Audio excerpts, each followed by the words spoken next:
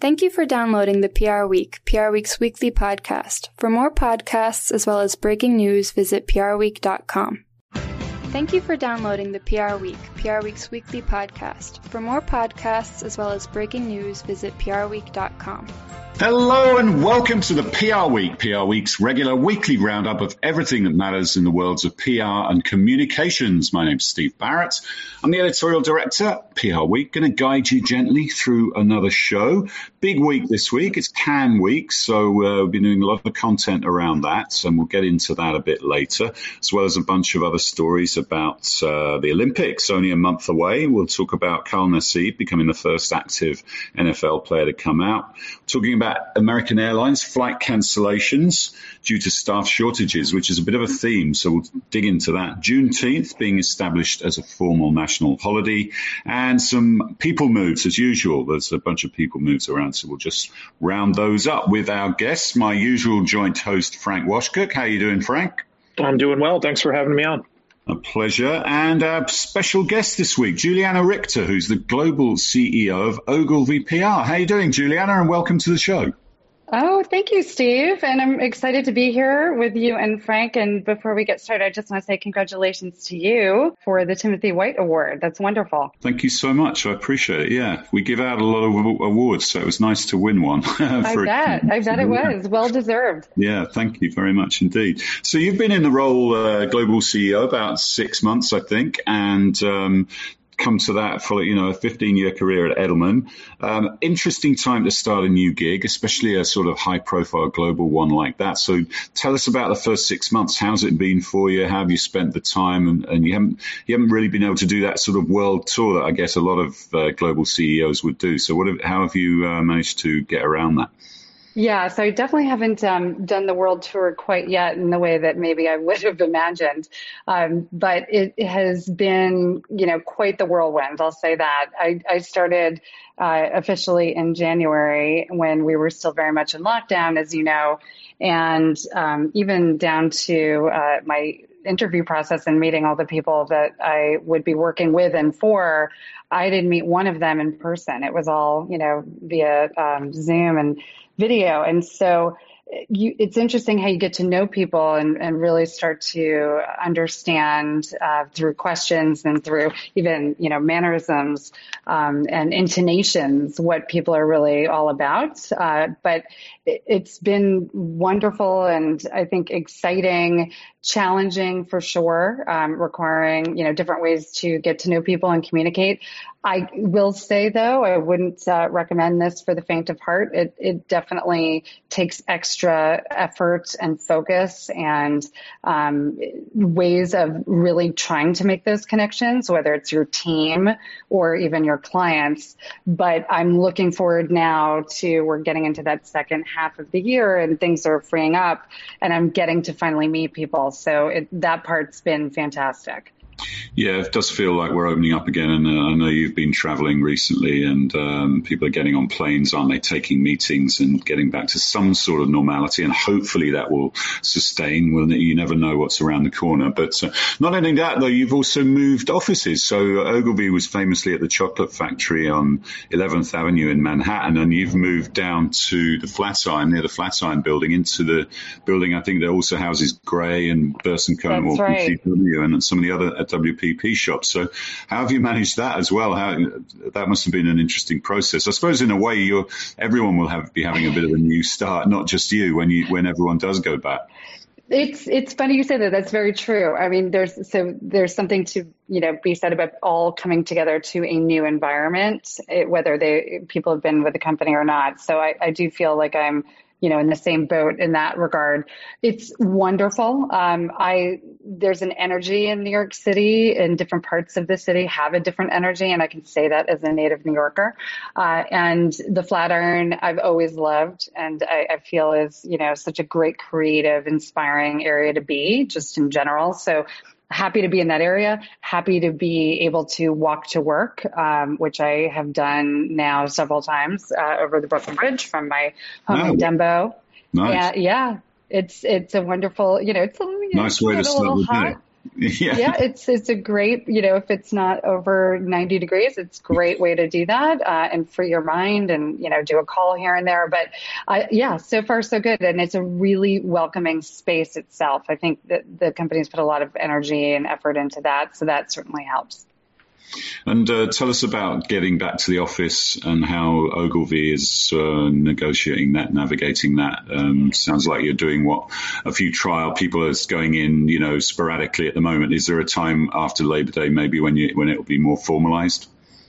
Yeah, for sure. And I think probably like every company, agency or not, I think we're all looking at what is the right way for the company and the employee base, to re-enter into the work world in an office setting or a consistent office setting.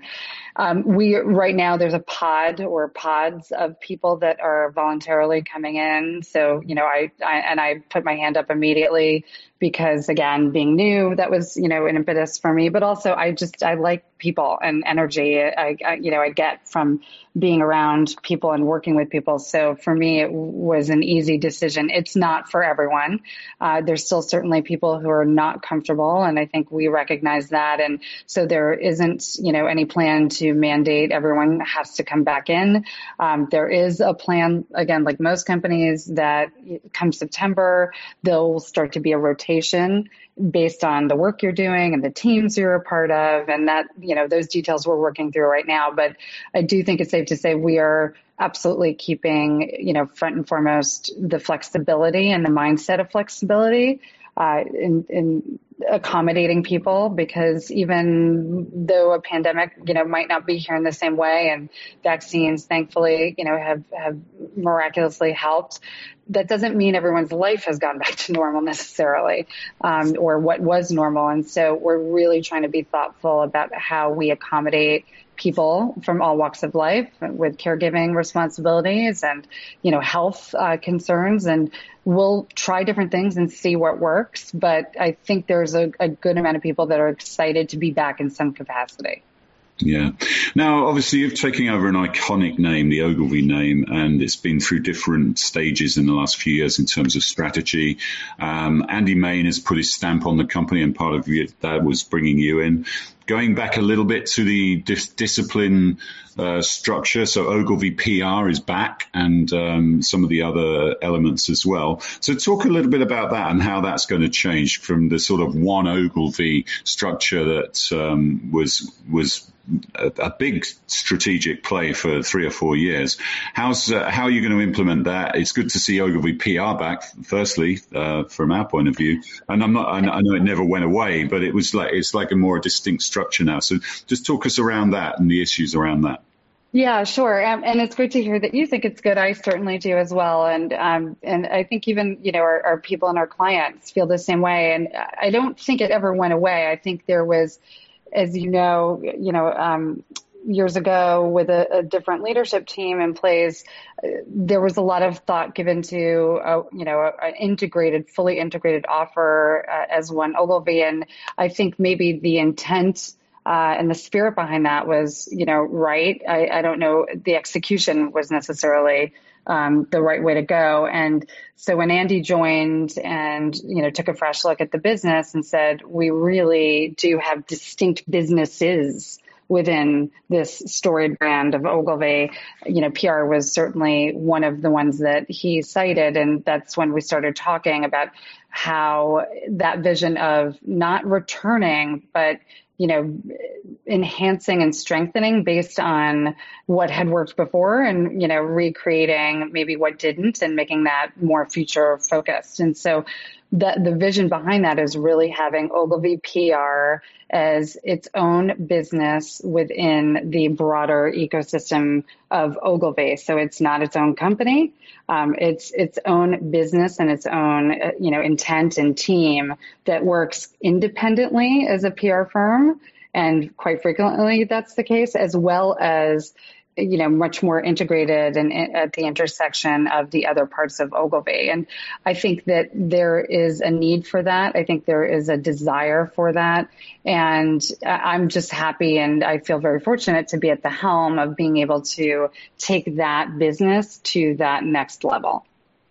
Yeah, now having been at an independent shop, Edelman, for many years, and you told me for the agency business report this year that you'd never seen the scale of opportunities that come through the door at a holding company. It's it's just a different world. So, have you managed to take advantage of those opportunities in terms of getting a bunch of PR business in through that? Yeah, I'm happy to say I have, and I am becoming a little bit more accustomed to the scale. Hundreds of millions of dollars when you're talking about a holding company for a particular client. Again, that wasn't something I had seen necessarily at an independent, but there's some comfort in it because I understand also the way that a global piece of business and a global agency supporting that, whether it's one agency or several within a network, how that works. It's just a scale issue. So with that I'm very comfortable with, and we have been able to take, I think in a good way, advantage of some of the opportunities coming our way. There's more interest perhaps than there might have been, during the pandemic, and in terms of what we're looking to do at Ogilvy broadly, and then at Ogilvy PR, and that's opened the doors to a couple of the larger clients that we're now working with, and I'm very excited and very proud of that. It's still, very early days.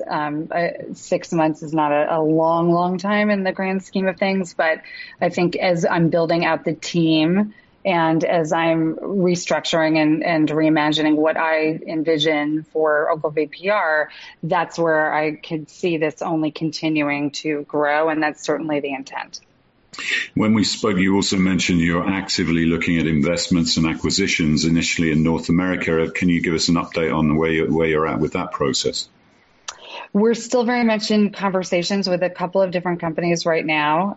North America remains the focus, not the only area that we're looking at. We are looking at other regions as well, but I think that there's some areas in particular that I want to make sure that we are stronger and have deeper bench, and a lot of that does sit in North America. So nothing I can give you breaking news on quite yet, but certainly I think very productive conversations that are continuing in the right direction. Okay, and you won Zippos in February, and I think you picked up Tata Consultancy Services. Can you give us any exclusives on other business you've won or any other little tidbits? Oh, I wish I could. This is the fun of being a part of a holding company. I think that there are also, probably layers of rules and regulations that I'm just learning and getting used to in terms of what you can and cannot disclose. But that said, there are, I think, some things that we'll be able to talk about, in the not too distant future when things get officially signed and underway. And I will say this, the wins that we've had are a good mix and a healthy mix of consumer, social, digital, PR, which very much leaning more consumer all the way through to reputation, and public affairs. And I like that. That makes me happy. That's a healthy blend of wins that we're having. I just want to see, more of those, and more frequent, but we'll share when we can. Okay, looking forward to that. And finally, just tell us what's on the agenda for the next 6 to 9 months. What do you want to achieve? I assume the getting back in the office bit is a significant part of that, but what else? What are your other objectives? Yeah, I think the getting back in the office part, along with the reset and the reimagination of the team. And one thing, I did fairly quickly was start to identify the areas that I wanted to build out. And so in the last couple of weeks, we've made some announcements that were, underway for the last couple of months in terms of appointing people that will focus on areas of the Ogilvy PR business to help us achieve our aspiration of being the leading creative communications agency. And so 2 of those roles in particular, I think, that you kindly announced with us last week. One is appointing a global chief creative officer and a global chief strategy officer for the Ogilvy PR business. And it's not to say that we won't or don't tap into all of the other great creative and strategy brains and experts across Ogilvy. We do, but I think having that dedicated focus, and specifically with two people who I would put up against anybody in terms of more modern, definitely earned first, social driven creative, having those as partners, and really identifying the opportunities. We're really excited about that. And I think that already I'm seeing that, return on investment. So we're really happy about that. The other recent role that we've announced is Matt Buchanan taking on a global consumer PR role. And that was, again, a strategic move. Matt did a brilliant job running the business in our UK operation for PR. And this was a natural, I think, evolution for him. But for me, really looking at how do we make sure that we are looking holistically and globally, and having someone who's, again, very sophisticated and, modern and visionary thinking in terms of how we're going to innovate for our consumer clients. That was critical. The next role we'll be announcing in the not too distant future is someone who will do that same approach at a global level, but on the corporate side. And then I think, we'll have a really top talent, senior, creative, driven, earned centric team at the global level, partnering with our region. So a lot of my energy has been, really looking at what is the team that I need to be able to succeed and that we as a company need. And I feel really good about where we are with that right now. Yeah, that was Charlotte Tanzel and Lisa Bright, wasn't it? That's two. Right. So, That's right. Great. Okay, good stuff. We look forward to seeing how that plays out, and we'll chat to you more when we come to discuss the topical issues this week. Frank, it's Cannes Week with a difference.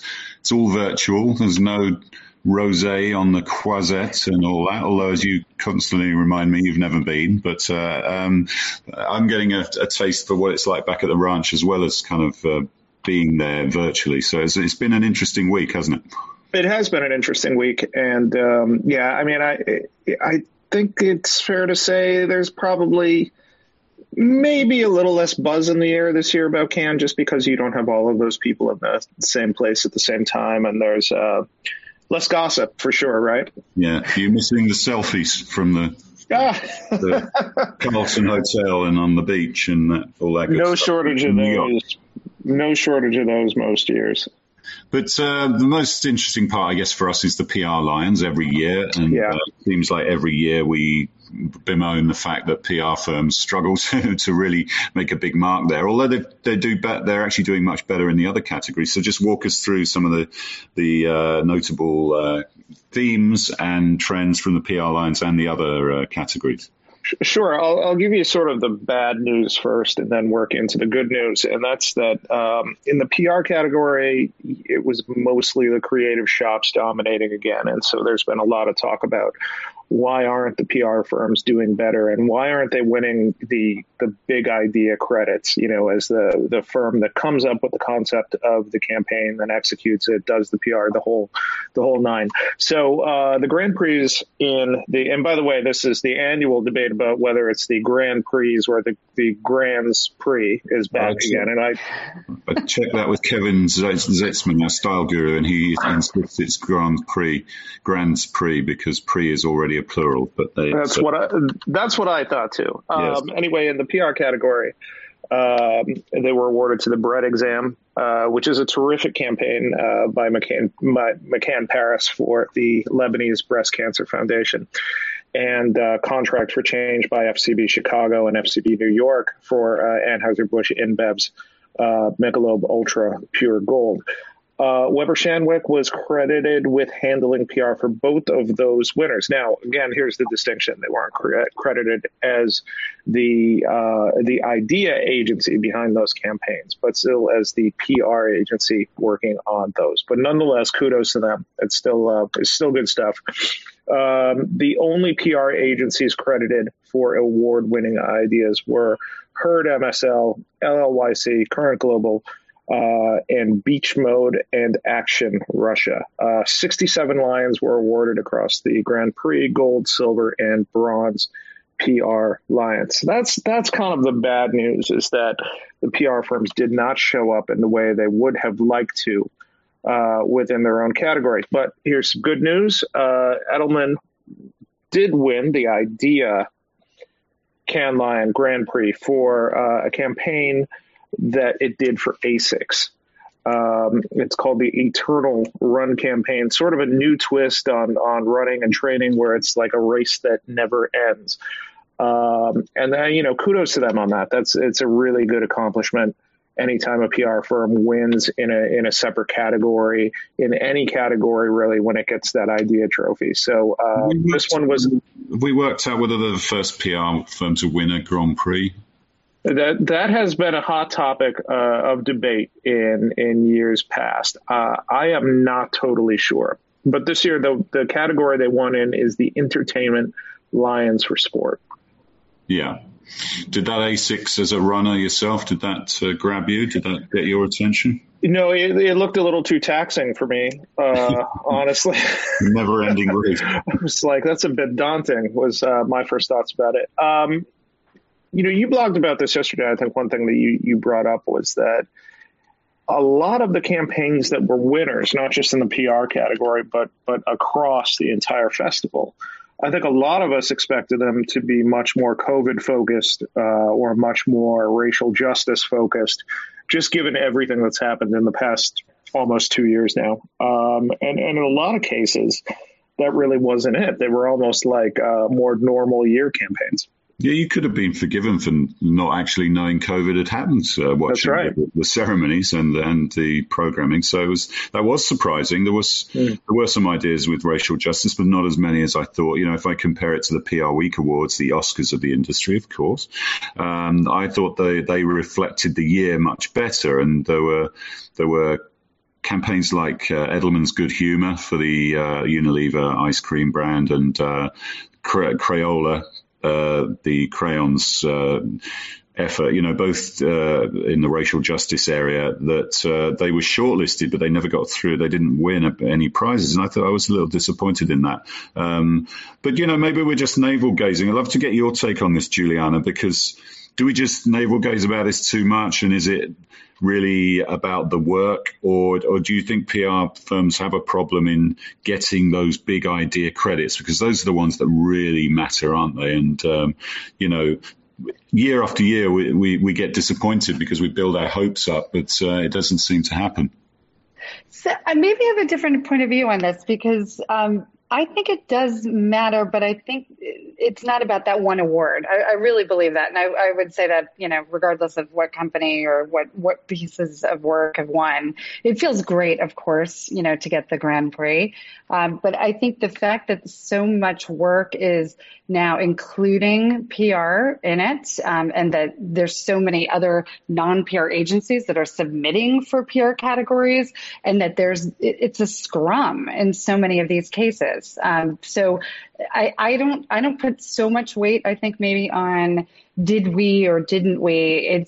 I see it more as, are we contributing to great award-winning work, and is PR as a discipline being, considered? Now, it's great to see, a company like Edelman win ASICS. I think that's great for the entire industry.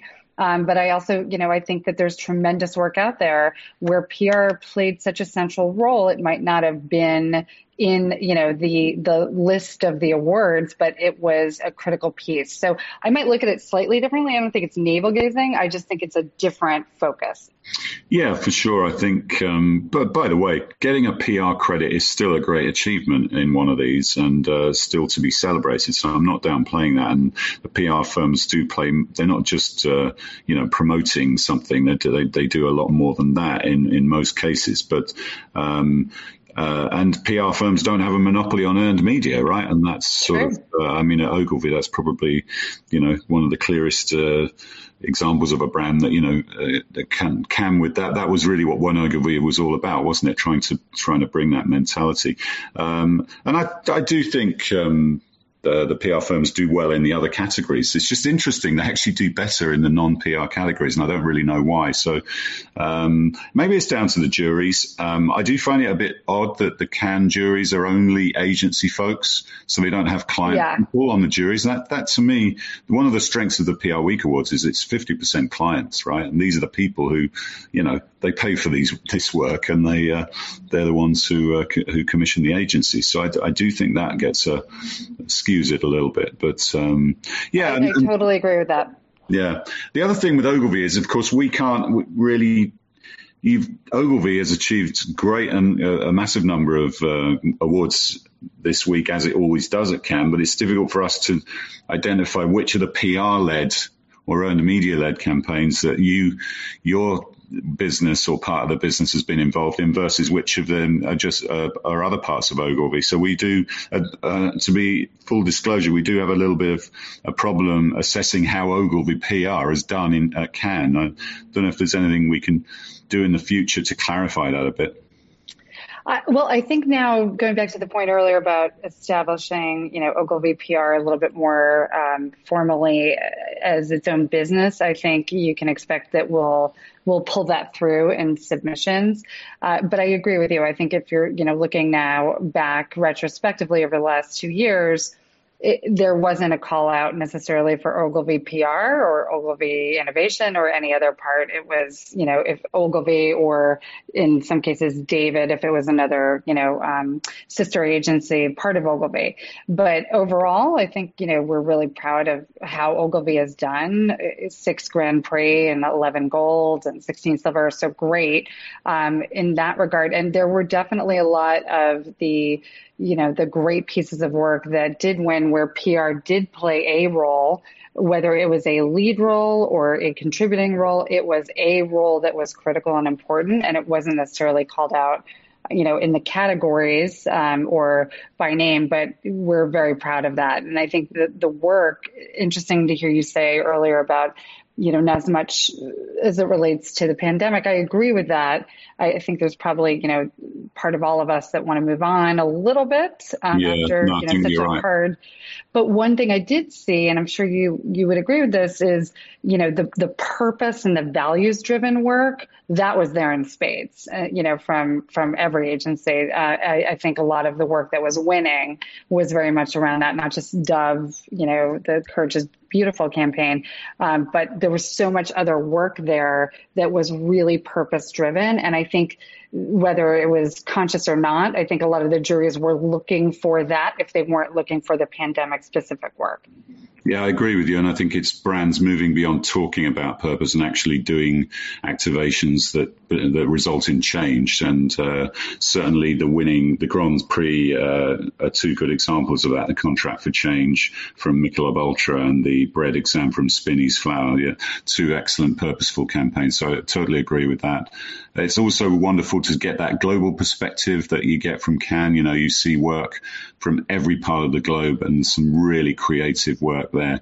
And it is, it really is a celebration of creativity. And with PR Week, we'll be pulling out 12 case studies of campaigns that particularly caught our eye but there are hundreds, and if you're a student of creativity, it really does bear a lot of analysis, and that's really what it is all about. So, the last thing I'd say is that, going back to the COVID thing, there wasn't a single campaign in the crisis PR category shortlisted, which seemed crazy for me in the year that we've had, and I just don't think that some of the best crisis work gets to play at Cannes. I think it's a much more of a consumer, marketing focused awards. Always interesting and lots of great coverage, and we'll wrap that up. And there's plenty of content from the chair of jury, Gail Hyman from Weber Shandwick, and my blog and various other articles, and there will be the analysis and case studies as well to come. So, Steve, I hope when you talk about the global purview, I hope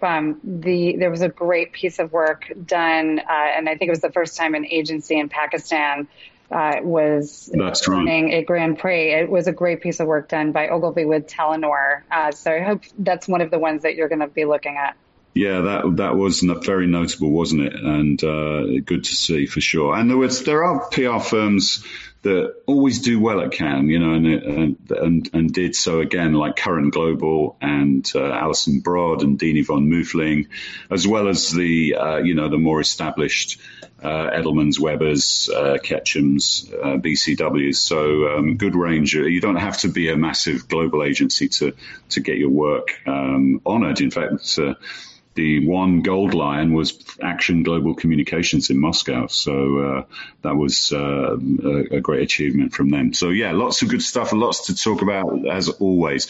Let's whip through the other points, Frank, in this week's news. Carl Nassib, the first active NFL player to come out as gay. And that feels like a turning point for me. How significant do you think it will be? And how important that is that?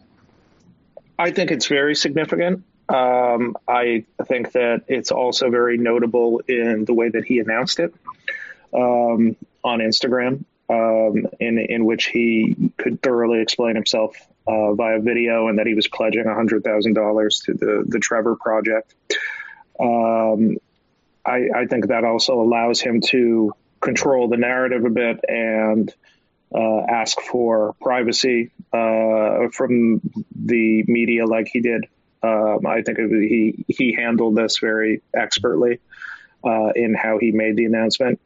I think it's pretty historic just in and of itself, in that he is the first player on an NFL roster to come out as gay. I think that you can kind of juxtapose it a bit with years ago when Jason Collins, the professional basketball player, came out as gay. Mm-hmm. He did it in a sort of a first-person story with Sports Illustrated, was the way that he made the announcement. And you wondered, say, if he had Instagram available to him, or if he had an Instagram account, maybe he would have gone this route as well, because you see how effective it was for Nassib. Yeah. Bit more control over the narrative. Yeah. So wishing him luck and wishing him a healthy year and a healthy season, because what he did took a lot of guts. It took a lot of courage, and it's good to see that a lot of players from around the league have been encouraging him and have been praising him for what he did. So, yeah, good for him. I totally agree with you, and I hope that when the crowds come back to sport, that there won't be abuse from the stands, because frankly, that's one of the reasons why active players in any sport have refrained from doing this. Julianna, how significant do you think it is, and how about the messaging point? In terms of the way the messaging is handled. I think, first of all, I agree with everything you just said. Incredibly courageous. And I think the impact of not just what he did, but the response that it's brought out, both from, his players, from the commissioner, from consumers. I think it's fantastic and it's wonderful to see. But I think how he did it, I agree with you. That's what, to me, as a communications person, that's what's noteworthy. Not a press conference, not a sit down with Oprah, right? This was Instagram on a Monday afternoon in his backyard, and he could not have been more calm and normal in his delivery. And I think that, there's some great lessons to take away from that in terms of looking at, other announcements that probably down the road we'll see, not necessarily the same topic or sports related, but the normalcy of that was significant. And I think that was deliberate. And I think that that's going to help benefit people in ways that we don't even know yet. Yeah, totally agree. Excellent point. Let's talk about the Tokyo Olympics, Frank. They are only 1 month away. There was the US trials last weekend, and it's becoming real. But there's going to be, I think it's 50% capacity for fans. So what are you expecting? And is it going to be the big brand bonanza that it usually is? Well, brands are going to continue to sponsor it, but it is looking like it's certainly going to have a different vibe. In a headline today, the Associated Press called it the No Fun Olympics. And that's partially for the public, but also for all of the different hoops that the athletes have to go through just to participate. And an added twist to it this morning was that it's going to be a dry Olympics now. You will not be able to buy alcohol at any Olympic venues, despite a Japanese brewer being one of the main national sponsors. Now, all of the tests and all of the ways that they're trying to keep the Olympics COVID-free is getting an early run now because a few members of Uganda's Olympic delegation have tested positive for COVID-19. And so all the processes that they've put into place, they're getting sort of a test run now with how they respond to these positive cases. So I love the Olympics. I wish them well. I hope it goes off with minimal disruption, but it will definitely be a different vibe with only 50% capacity this time around. Yeah, and that Olympic Village, I mean, that is a hot mess waiting to happen, isn't it? A super spreader sort of environment, if ever there was one. So with thousands of young people, enjoying themselves as well as training and participating seriously. So we'll see how that plays out. It was interesting this week where in the European Championships, one of the Scotland players was tested positive after the England game, and two of the England players had to miss the next game because they'd shaken hands with him in the tunnel or something. So it is going to be really interesting. Julianna, Ogilvy has a massive business in Asia. What are people thinking out there? How is it compared to normal Olympics from the brand point of view and communications? Yeah, well, first, I think the way it's handled is worth, making mention of. I think that they took a calculated risk, and the fact that they're basing this on the recommendations of medical experts, that's the right thing to do. They ultimately understand that there's a desire for a return to normalcy, but they have to be responsible in how they're doing it. And I think they're hoping for the best, but they are equally preparing for the worst. And I think they went as far as to say they're willing to change course, if Tokyo is put back under a state of emergency. So again, they're being very responsible about it. And I commend them for the way that they're handling it. I do think it will be different than any other Olympic Games, for all the reasons, including, Frank, your breaking news about a dry games. That just adds one more, bizarro element to this. But ultimately, I think this is something that people are looking for. And, for the 10,000 or whatever it is fans that they are allowing to join, I'm sure that there are a lot of people clamoring for that opportunity because I do believe people want that sense of normalcy and they want to get back to that. So as long as it's done, with caution and responsibility, I think it's the right thing to do. Yeah, honestly, I think the Olympics is one of the best things ever. It just brings the whole world together in a way that nothing else can, sport can. And if ever the world needed that at this moment, I think it actually could be very timely. So I do think it's an opportunity for everyone to come together and, pull in the same direction. So, looking forward to it. Let's quickly whip through the other stories, Frank. We're running a bit long. So the American Airlines flight cancellations due to staff shortages, that's a kind of a symptom of a record summer for people just quitting their jobs. They've kind of reassessed their lives, haven't they? And they're like, I don't actually want to work. I'm going to take the summer off. Yeah, the numbers are pretty staggering. So on Sunday, about 6% of the airline's schedule, or 190 flights, were canceled, which is quite a bit and quite an inconvenience if you were going anywhere. Saturday, 4%. So, those are big, noticeable numbers and a bit of a mini crisis for the airline to begin with, because, obviously a lot of people would be very upset about that sort of thing. Now, like you mentioned, that's because of staff shortages. And I think we're seeing right now the economy coming back is not like just flipping a switch on. Mm-hmm. There are all of these little things like this and the supply chain issues that we're having, and maybe even the inflation that we're seeing. All of these little things are part of this restart, and it will be very interesting to see how they all work themselves out, because it's unprecedented. It's an unprecedented situation. Yeah, it is. It is. We haven't really got time to get into it, but we've talked about it before. It is a crazy summer, and people's priorities have changed. Yeah. So, tell us about Juneteenth quickly, Frank. It's now a formal national holiday, which I think is a good thing. But I think it's great. Didn't it? It was actually announced the day before. It's actually. Right, because we are so used to our federal legislative branches operating so slowly that when they act really quickly on something, it really catches a lot of people by surprise, and it caught a lot of businesses by surprise about wondering, should they give people the day off? Should they give them flex time? What should they do? So it's our newest federal holiday. I think it's terrific. It celebrates the end of slavery in the United States, which even if you were to remove all of the context of the past year and well beyond, is such a historic moment with the end of the Civil War that it deserves a holiday in and of itself. So glad to see it being recognized. Yeah. And finally, just quickly run us through the people moves this week. Yes, two excellent ones. There's a new chief communications officer at Kraft Heinz, one of the biggest food companies in the world, and it's Kathy Krenger.